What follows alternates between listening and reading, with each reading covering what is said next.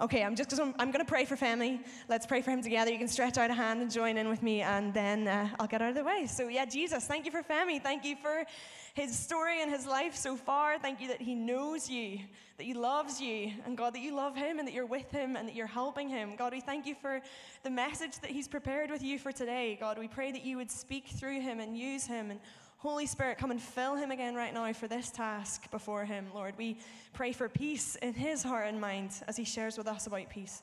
Jesus, would you speak? We are so ready to hear you today. And in your name we pray. Amen. Thanks, Laura. So, good morning, everyone. Welcome both to everyone here in church and also online. And yeah, as Laura said, I'm here to talk to you all about peace this week.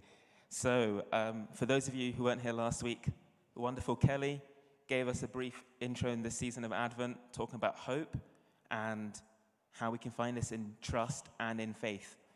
And yeah, we're going to talk about peace this week. Before I do, full disclosure, there won't be any Pampers involved in this service. Sorry, but I'm not really that much of a gardener. But let's just pray one more time. Heavenly Father, we welcome you here today and recognize that you are our hope in this season and that you are always faithful in your word. Pour out your Holy Spirit over us.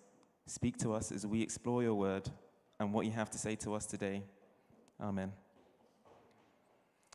So peace, it's a big word, a big concept, and something you hear about talked about loads both in the church and also outside in the world as this goal that we're always after. But what exactly is it? And that was kind of the big thing that when it came to talking about peace and this topic that came to mind. What does peace mean to us? What brings us peace? So a few things came to mind. It could mean calm and quiet, having a nice walk outside?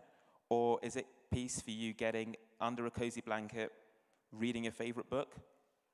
It might be getting coffee from Absolute Roasters. Other coffee shops are available, but it seems to be the only one we go to in this church. Don't ask me why. It might be tending to your Pampers if you're Kelly, or it might just be maps. So, looking at the dictionary definition of peace, it comes down to freedom from war and violence, especially when people live and work together happily without disagreements, or the state of not being interrupted by or annoyed by worry, problems, noise, or unwanted actions.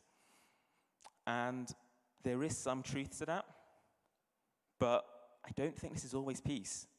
I mean, there is something to it, but I feel like there's maybe more. I know that if I look back as a kid, for me, several things basically were big for peace. I was basically a bit of a nerd growing up, so I loved reading, loved history, and at home I had this huge, bookshelf that was probably about yay high, 4.5 foot, and about 4 foot wide, and it was just overflowing with books. I grew up basically reading Chronicles of Narnia, reading Roman mysteries, combining history and reading, and just was constantly reading nonstop for years. And it was great to just escape out into those fantasy worlds, and you don't have to worry about anything and just explore that. And then even nowadays, although what I do change, it's the same kind of thing. So one of my favorite things to do nowadays is to get out into the hills, into the highlands, and just enjoy the emptiness, enjoy the peace, get away from all the hassles, all the worries. And it's amazing. But there's one problem with all of those things, and that it's only ever lasts a moment. Before you know it, your worries and stresses of the world come back to you, whether that's as a kid, going back to school, having to deal with homework, or these days, you get down from the hill, get to your car, you get your signal back, you've got half a dozen emails and double the number of messages, and you're like, I've got to deal with this. Fantastic.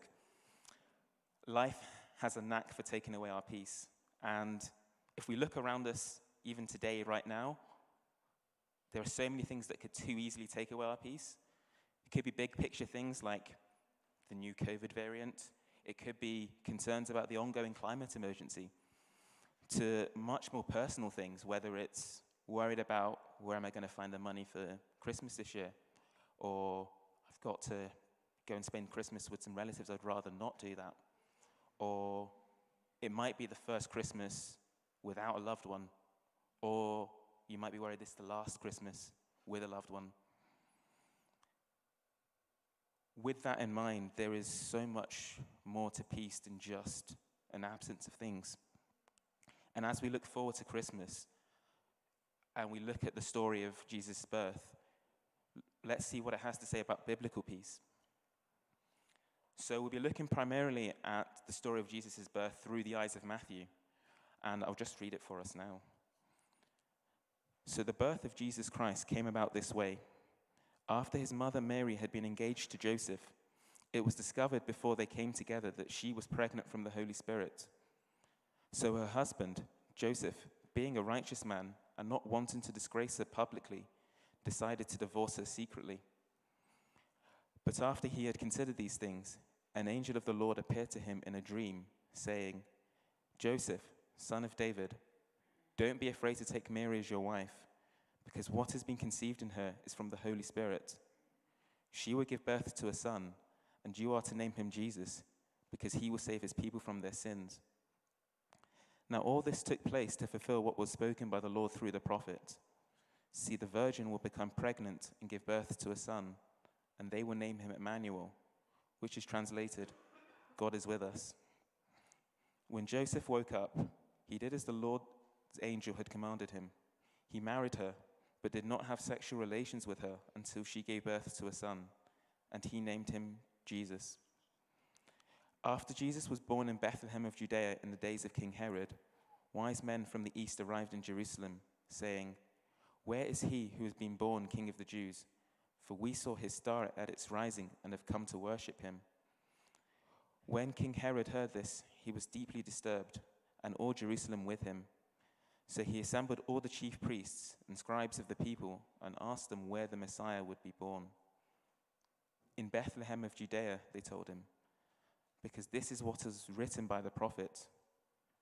And you, Bethlehem, in the land of Judah, are by no means least among the rulers of Judah, because out of you will come a ruler who will shepherd my people Israel." Then Herod secretly summoned the wise men and asked them the exact time the star appeared. He sent them to Bethlehem and said, "Go and search carefully for the child. When you find him, report back to me so that I too can go and worship him." After hearing the king, they went on their way. And there it was, the star they had seen at its rising.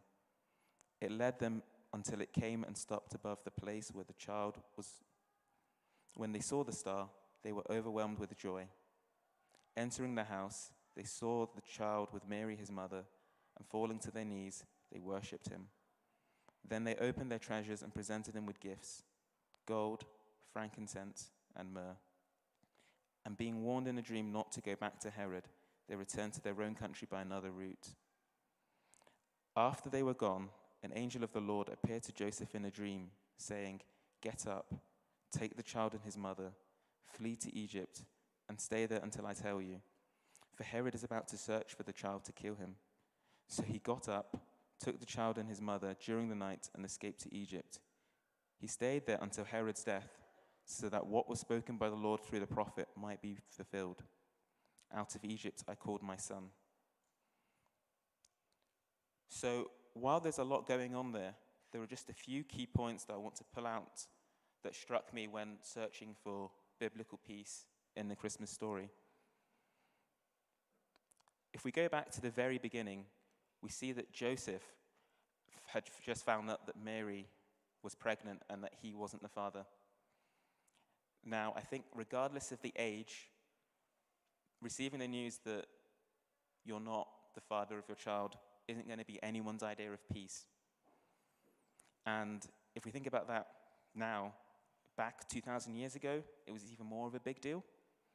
So to put it into context, did a bit of digging, and typically in Jewish culture, at the age of 13, a Jewish boy becomes a man, but at that time, they would have to work and save up money in order to be able to afford a marriage. So they often wouldn't get married for several years after, until their late teens, early 20s. And then they would be betrothed. And when they're betrothed, it's a legally binding commitment. And in order to actually get out of it, you have to divorce them. And typically, in those situations, the couple wouldn't really spend too much time together. They would see each other in communal settings, but never privately. And that was often, the wedding was typically a year later after the betrothal had actually been announced. So if the betrothed became pregnant within that time, two things were potentially an option. Either the wife had assumed the man was inadequate and had found somebody else, or that the actual man was responsible for the pregnancy. And in a culture that was very big on shame and honor, this posed big issues. In Joseph's case, he was either facing the public humiliation of Mary's pregnancy or the shame of having a child outside of marriage. So in that situation, it's quite understandable for Joseph to decide that he wants to quietly divorce Mary, as that would solve his problem and bring him peace. And it's also an interesting aside as I was digging that for Joseph, that was still not the best option, because he could have gone to the law courts, been proved innocent, and also got his money back, but he decided not to go for that anyway. But having said all of that, we don't need to worry about it, because God has another plan in verses 20 to 21. But after he had considered these things, an angel of the Lord had appeared to him in a dream, saying, "Joseph, son of David, don't be afraid to take Mary as your wife, because what has been conceived in her is from the Holy Spirit. She will give birth to a son, and you are to name him Jesus, because he will save his people from their sins." And this highlights the first key point. God's idea of peace and our idea of peace don't always line up. While we have an idea of what peace would be for us, we only ever see things from our own humanly limited perspective that's limited in us, ourselves, and the constraints of time. But on the other hand, we have a God that's all-present and all-seeing. He handles the majesty of this creation. If we look at Job, we see this as he responds to Job's complaints. Do you know the laws of heaven? Can you impose its authority on earth? Can you command the clouds so that a flood of water covers you? Can you send out lightning bolts and they go? Do they report to you, here we are? With this in mind, it's not surprising that when God says something, our ideas don't line up with this. When we look up at chapter 2 in verses 1 to 4, we see that the news of the Messiah's birth reaches Jerusalem and it causes an uproar. Herod and all of his friends who had this status quo and were at the top were deeply disturbed by the arrival of the Messiah, the one who was meant to bring peace, an eternal peace. And when we look at the Psalms, we know that God's perspective is totally different. Psalm 90 verse 4 reads, "For in your sight 1,000 years are like yesterday that passes by, like a few hours of the night." So let's jump back to Joseph's encounter with the angel.